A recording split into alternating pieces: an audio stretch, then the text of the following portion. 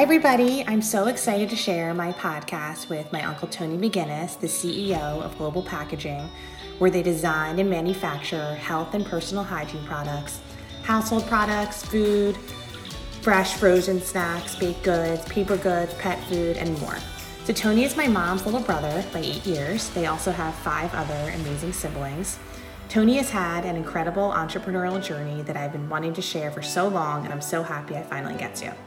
So after graduating from college, he began his career in the packaging industry in 1980 at his dad's company called Lincoln Graphics, and then at the age of 28, he decided to take a risk and start his own company called Cage Graphics.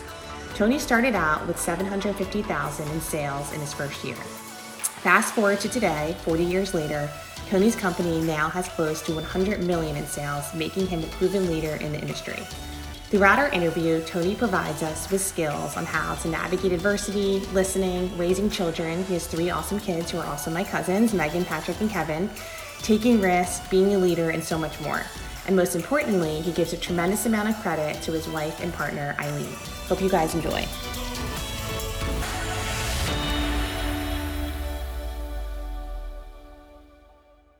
So welcome, Uncle Tony, to the podcast.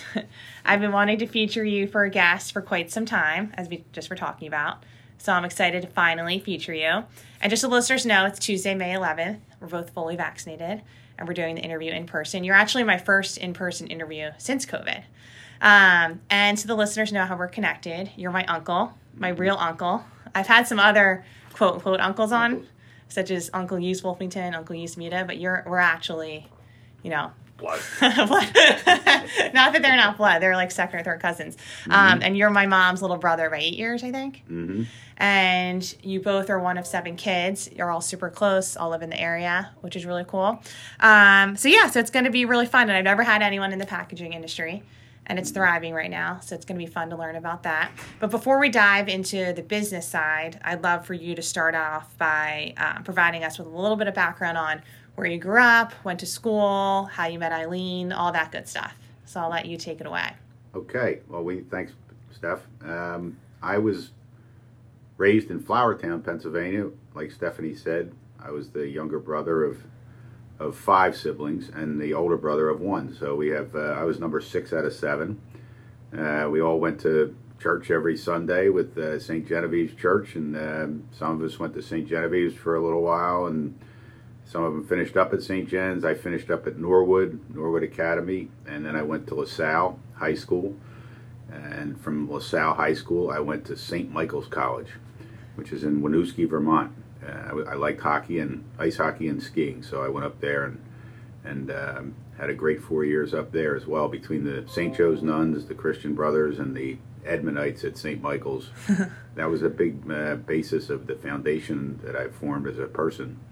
And when I went on to meet Eileen, who I had met when I was 15, but she actually didn't want to go out with a freshman in high school when she was a sophomore, although we are the same age. We ran into each other again 10 years later, and just last week we celebrated our 37th wedding anniversary. So that was cool.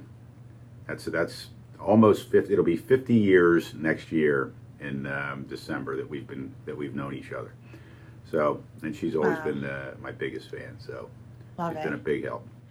And then being one of 7 children, can you talk about your parents a little bit and what sort of influence they had on all of you? Because you're all great kids. And you're all so close-knit as siblings, too.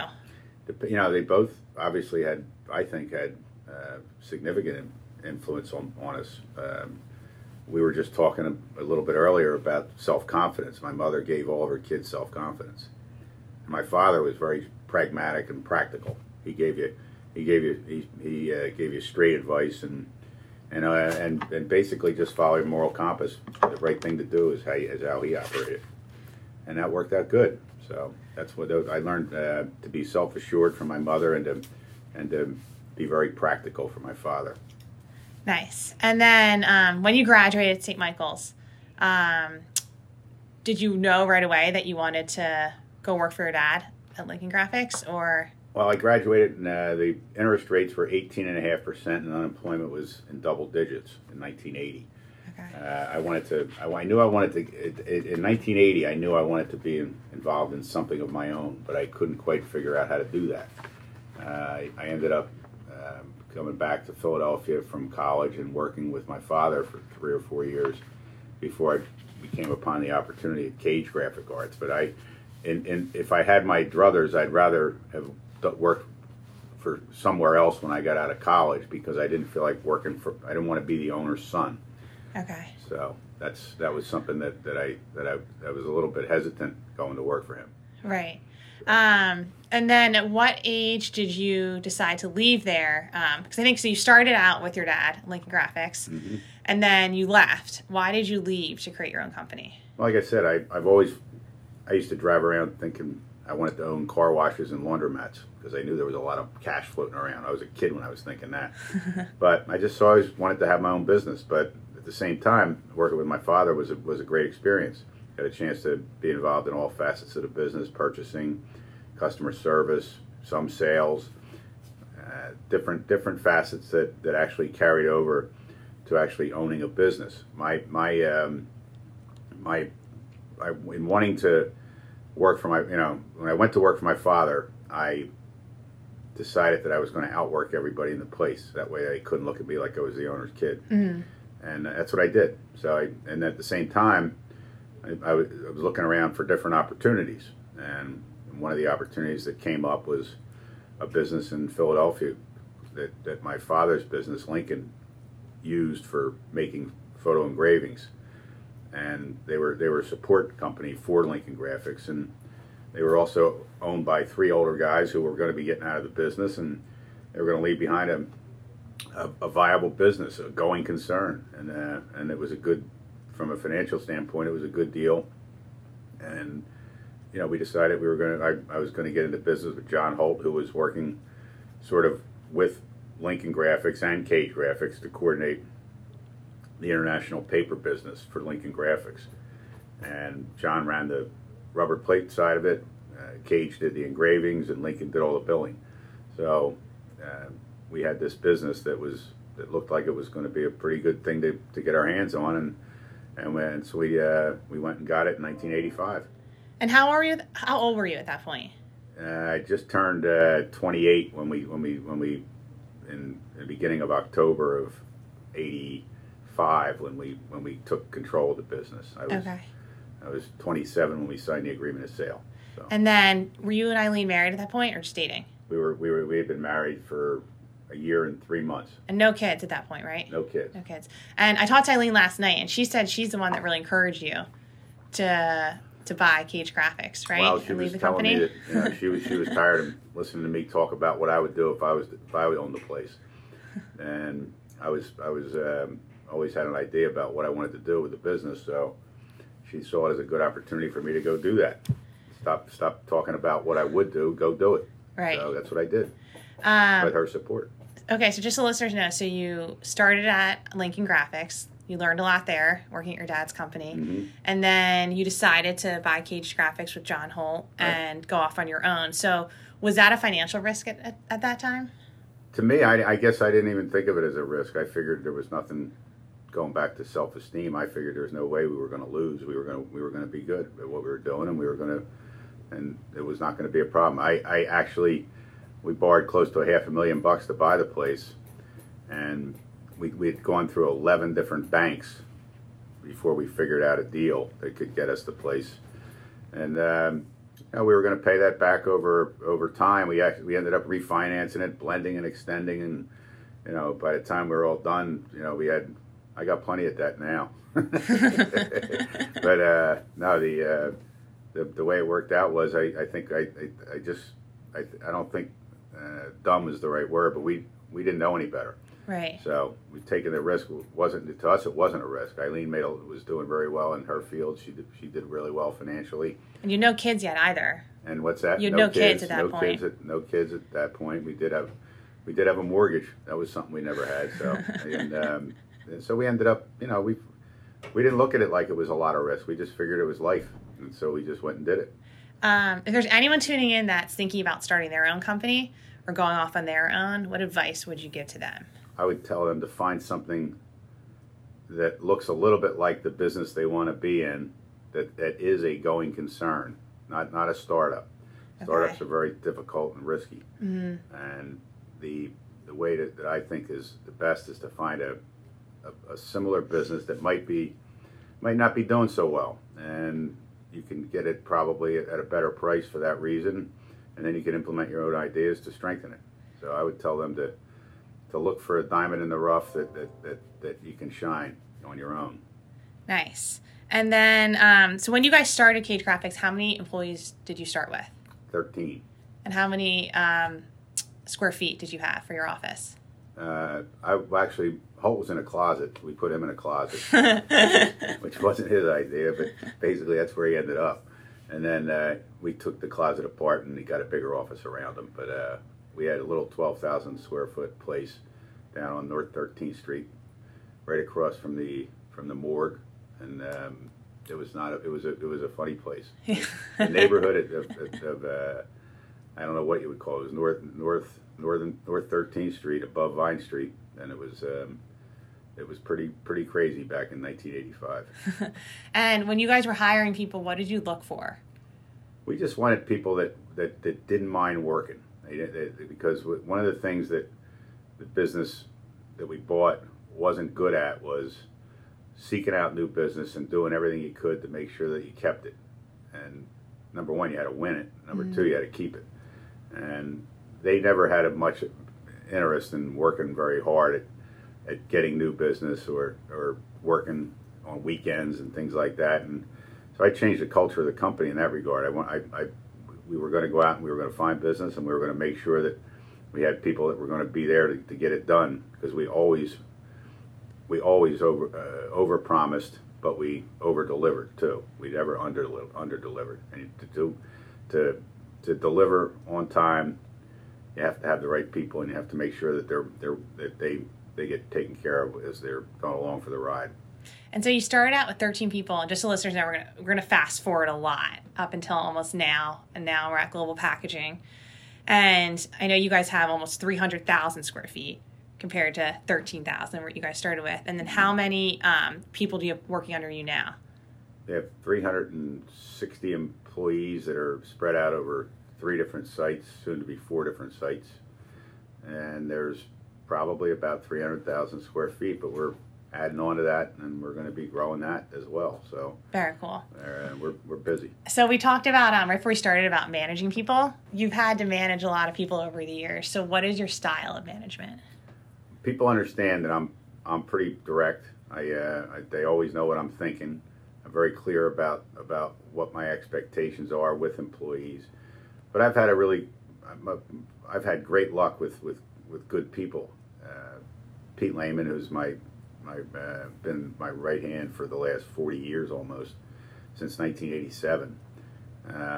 He's the guy that's helped me deal with a lot of the ground level employee issues, which are important. You got to take care of the hourly people. He's been very helpful at that, and they all get reviewed by either my son or me, or myself, and we review every single hourly employee with their supervisor. They're reviewed by a Maginnis that tells them what the expectations are relative to safety. We advertise what our benefit program is. We let them know what it's worth to them, and we talk about what our expectations are of the employee going forward. And basically, it's you got to show up and you got to go to work when you get here, and those are 2 things that they hear from the ownership of the business on a regular basis. Every employee is reviewed once a year. We give out raises once a year to each employee, and it's what they have to look forward to from one year to the next, that they're going to make more money the next year than they did the year before. And everyone seems to love it here too, which is great. It's a very good retention rate. Yeah. When people come here, they like it. And segueing into that a little bit, I want to talk about leadership, because I talked to Eileen on the phone last night, and I asked her what are the good ingredients of a good leader. Basically what makes you a good leader. And she said that you have vision, you can see things before other people can, and that a lot of times employees may not believe it, but because they like you and trust you, they end up following you, and usually you end up being right too. So I wanted to talk about leadership and that fashion and what you think makes a good leader?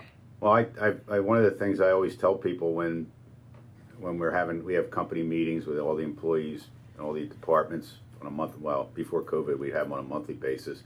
We have a general meeting once a year, and I talk to people about what we're going to be doing over the next year, what we did the last year, what we're going to be doing the next year. I always say if you can't see what the business is going to be doing 3 or 4 years out, you're in the wrong business. And actually, the first business that I was in, Cage Graphics, I sold that business mainly because I couldn't tell you where that business was going to be in 5 years. I knew it was changing. I knew there was a lot of things going on in it, and it didn't change necessarily that much over the next 5 years. But at the same time, it was different. It had become commoditized. Our service was always something that was not a commodity. It was something that people added value to when they were looking at the overall value equation. But we just couldn't. The way it worked out, these guys, I couldn't tell where that business was going to be. The business I have now, global packaging, I see us being able to do what we're doing now for the next several years at least. So from a leadership standpoint, being able to see the field, looking down the road as far as you can, is something that I've been able to do pretty well over the years, I guess. And that is something that people see when they're working with a company. And I always tell people, when you see that not going on anymore, us taking risks, getting into big, getting into new technologies that are something that not many other people are doing, we become really good at it, and that we become the people that customers want to go to in the industry. So for the personal hygiene business, we're the go-to guys in North America because we buy the best technology and we have really the best people that work it. And then speaking of risk, can you talk about that a little bit too? Because I think a lot of people are afraid to take risk. And we were just talking about this before the interview started with Megan and everything. And why taking risk in your business career is important to do and not to fear it. Well, when I talk to bankers bring in different people as part of the team equation that they offer to us. I always tell the underwriters, who are the guys that are the risk management guys, that I'm their main underwriter. I'm the guy. I want to, number one, know that I can pay for something before I buy it. That way, I feel more comfortable, because in our business, it's not, it's more of an if you build it, they will come type business. People don't like lending $4 million to buy a brand new printing press if you don't have any business. In our business, if we get that press, we will fill it up. Bankers have a tough time getting that, or wrapping their arms around that type of risk. But that's the type of risk that we've always had. We know that we know what the good technology is. We go out and we buy it. If we can't buy it, we finance it. So financing becomes risk. But at the same time, if you're buying the right stuff and you got the right people to run it, it's going to pay for itself pretty quickly. And that's been the equation we've used for a long time, and it worked well. It's worked well. And then I also want to talk about grit. I always talk about that on my podcast. So Angela Duckworth, she's from Philly, and she wrote the book, Grit, the Power of Passion and Perseverance. And here's a quote from the book. She says, "To be gritty is to keep putting one foot in front of the other. To be gritty is to hold fast to an interesting and purposeful goal. To be gritty is to invest day after week after year in challenging practice. To be gritty is to fall down 7 times and rise 8.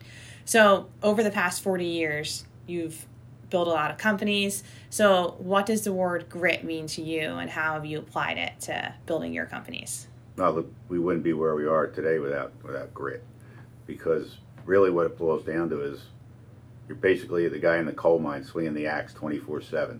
You got to be doing that all the time, especially when you're running a business that's a growth business that you want to continue to grow, and you want to see continue to grow, and you want to make sure that people that are in the business are continuing to grow.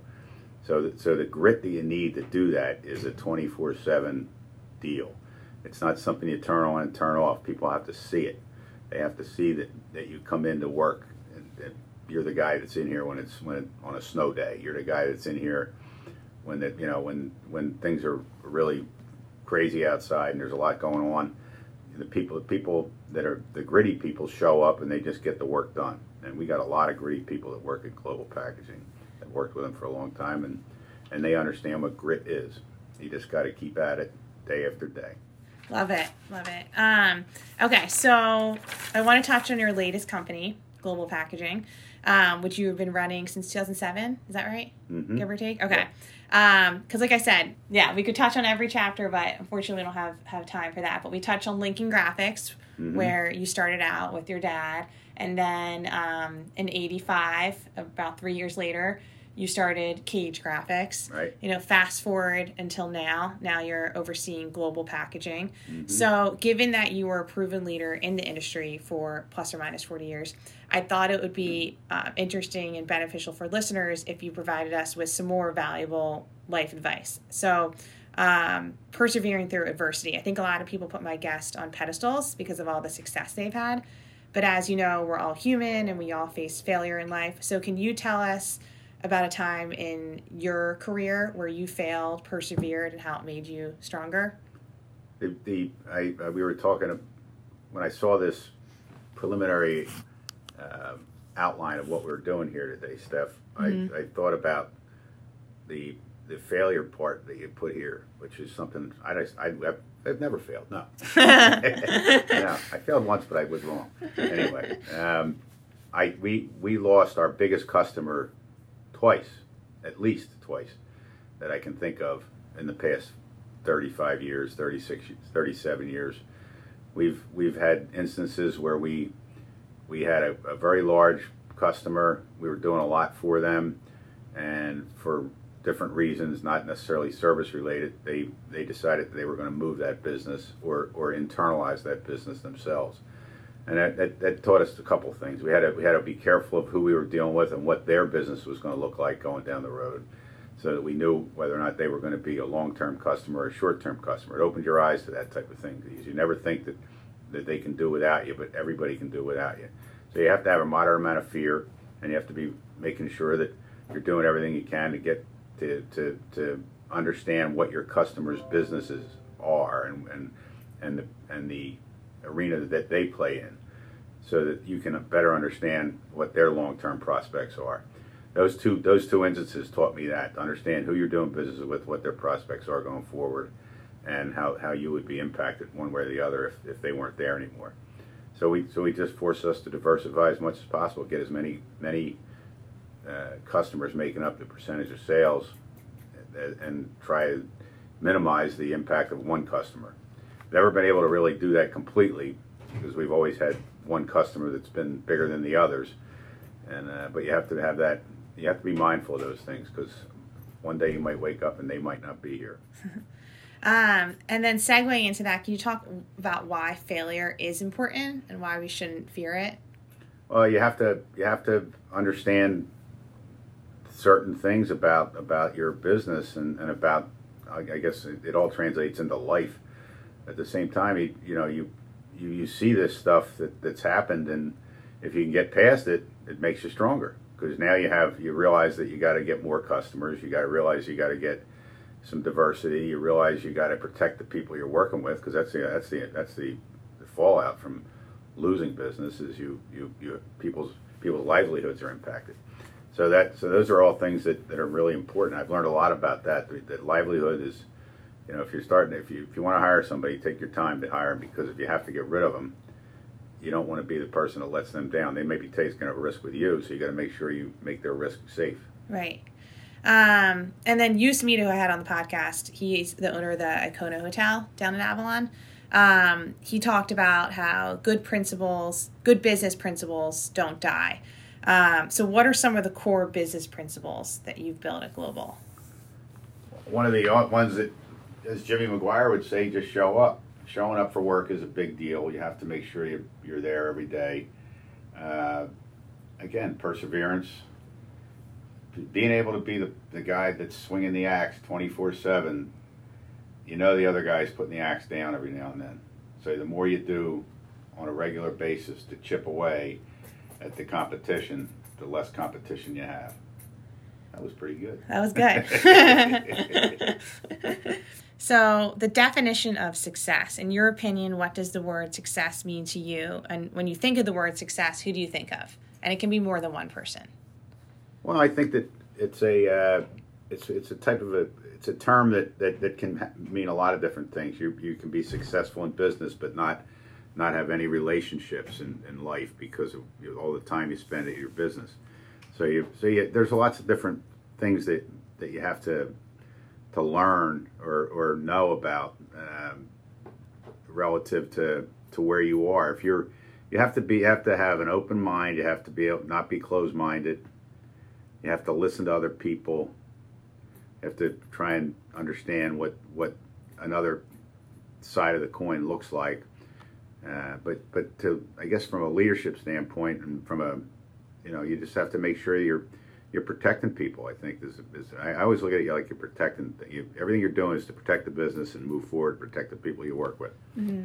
So whatever kind of equation that means, what type of core business principles you need. I just think I go back to just the basics. Just do the right things. And then when you think of the word success, who do you think of? And it can be more than two people, more than one person. So me and my dad was very successful. He didn't graduate from college, but he ran a business that was a leader in his industry. So I guess if you want to talk about success, you have to be able to have made it, I guess, over a period of time in business. And I always liken it to the amount of payrolls you've made. I kid around with everybody all the time, but we've been in business for 37 years. That's 52 weeks. That's, you can do the math on that, and you end up with, how many payrolls you've made. That's success to an extent. I never missed a payroll. People that work in our business here, if they make a mistake and they run 10,000 pounds of something that has the wrong color in it, that's a mistake. That's not success. Right. I look at payrolls. I've never missed a payroll. That's pretty successful. Yeah. Because if I miss one, I wouldn't have half the people working here. So that's successful. But like I say, my dad was very successful. He did a lot of good things. He bought the right equipment and he treated people right. Those are two core principles that I have here. And I look at other guys like Jimmy McGuire and other people in the business. Your dad, Tony, was a very successful guy. They all know their businesses. They all understood their businesses, and they understood their customers, and they outworked the other guy, and in their own way. So that's the key. You got to all do all that. Love it. And then you talked a little bit about family. How you have to make sure you maintain those relationships too, which you've done a really good job with. So can you talk about the influence Eileen has had on you? Because we talked about her in the beginning, how she encouraged you to take that risk to start Cage Graphics with John Holt, but in what other ways has she been a good partner? Well, she's a good listener. I have lots to talk about when I'm talking about the business, and she's got lots to say. But I think you made the comment to Steph, to me, you told me about you have 2 ears and a mouth, and you should listen twice as much as you talk. And so she's a really good listener, but she also has, she processes information quickly and can come back with an opinion about stuff. And I think that's really important, is that you have to make decisions quickly. Mm-hmm. Not quick. You don't want to make them fast. You just want to make them so that they're not lingering. You have to make, because if you let things linger, they fester and they turn into other problems. Right. So I always say, if you make 10 decisions and 9 of them are good, and one's wrong, if you change the one that was wrong, your percentage of good decisions goes up. Right. So instead of being 9 out of 10, you're 10 out of 11, and that's a higher percentage. So you have to make decisions. Don't be afraid to make decisions. Eileen helps make decisions when we have to make decisions. She's a 100% partner, 50% partner. So that way. I love it. And then you have 3 kids too. We didn't talk about at all. Megan, Patrick, and Kevin. So how did you balance time between, running a business and then also being a good father? It was hard because I also like to play golf. I got myself involved in a business. I was involved in country club politics for a long time, but at the same time, I never missed any of the kids' games. I always went to all their games, and I made the time to do that. So it's one of the things my dad was talking about years ago. I never quite understood it, but I understand it now. You have to understand how to budget your time, manage your time properly. And for a lot of years, Megan was playing 2 or 3 sports. Patrick was playing 2 or 3 sports. Kevin was playing 2 or 3 sports. They all had schedules. They all were in conflict with each other. One of us would be at one game, the other would be at another. But we always took care of that type of stuff for the kids, and then we let the kids make their own decisions as well.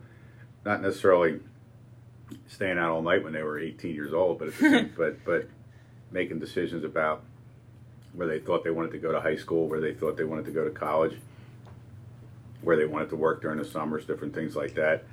And they've all been I think, very successful coming out of college and being able to support themselves.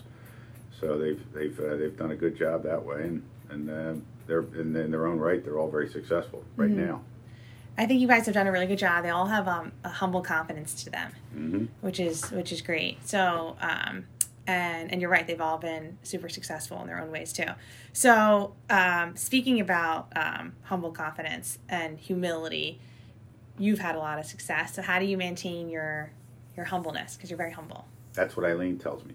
Don't ever say I. Don't start a sentence with I. I like that. I started with I say, what do you want to do now? That's Eileen. But no, don't start a sentence with I. Don't say like or and waste your time talking. Yeah, that's it. I mean, don't, like I say, it's not about you. It's about other people. Like, Obama used to say, you didn't build that road. Well, I like to think I built a road, but at the same time, I didn't. I understand that. There's a lot of, it's a type of thing. I want to say it takes a village. That's Hillary Clinton. I'm actually a Republican, so people understand that. Although I don't know what a Republican means these days. I know what it means to me. Right. But but you got to be humble. I mean, people around you are what help you be successful. I always say that the people at Global Packaging, our top 15 people, are as good as the top 15 people in any organization in the country, I think. And because and I'm talking about a manufacturing organization, so you got to go deep with people that have brains and can outthink the competition as well as outwork them. Love it. And just to go back a little bit, so just so people understand all the success you have had, because you're humble and you might not say it yourself. So you started out with 13 employees. Right? In around 12,000 square feet, was it?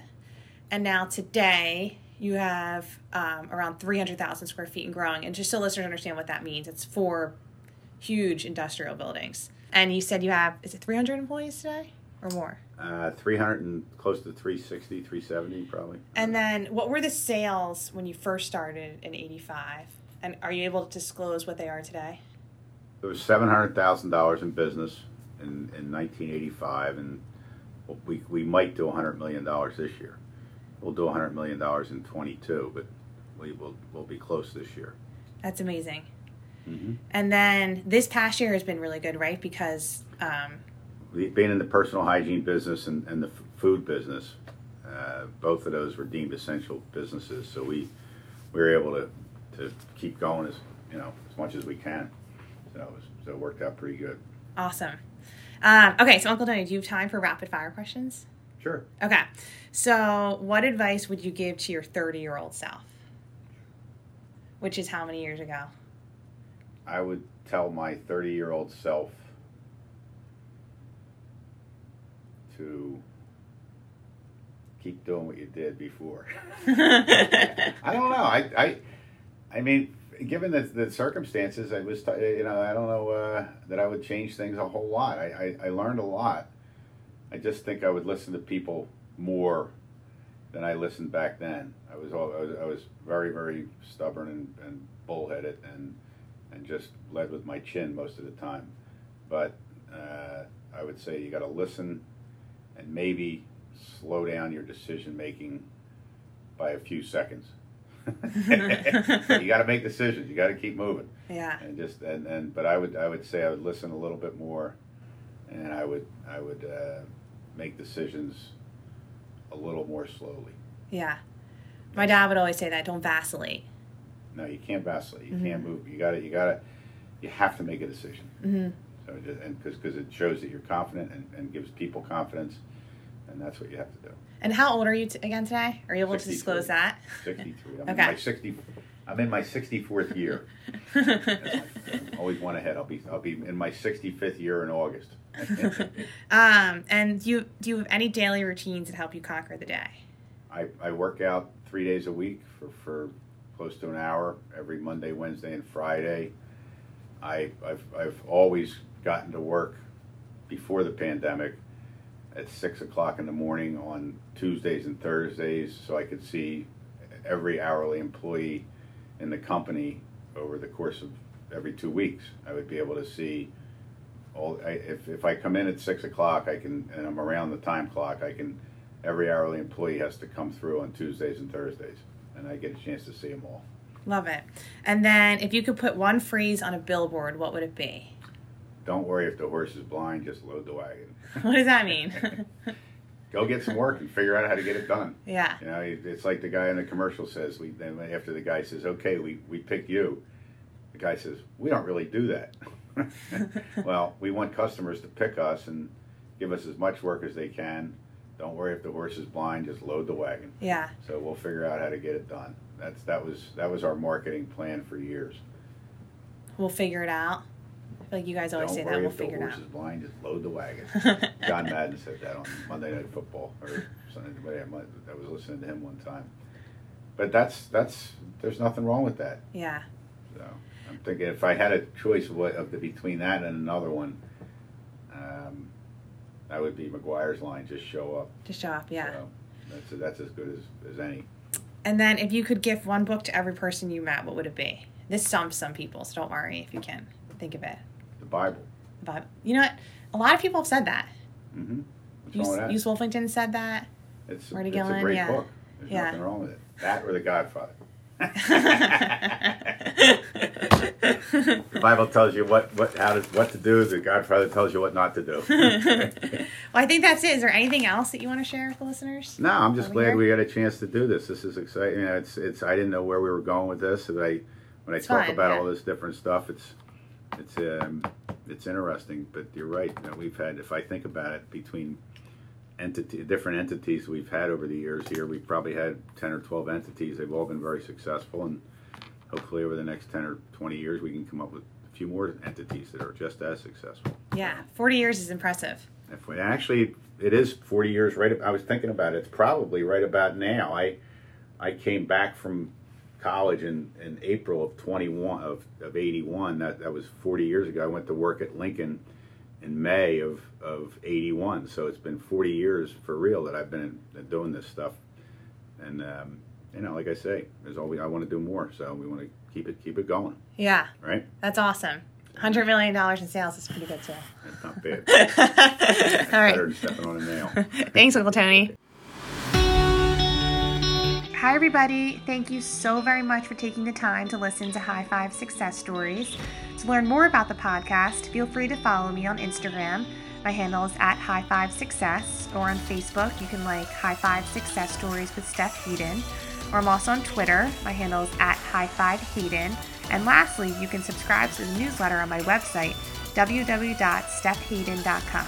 And if you get a second, I would really appreciate it if you could rate the podcast on iTunes. Thanks so much.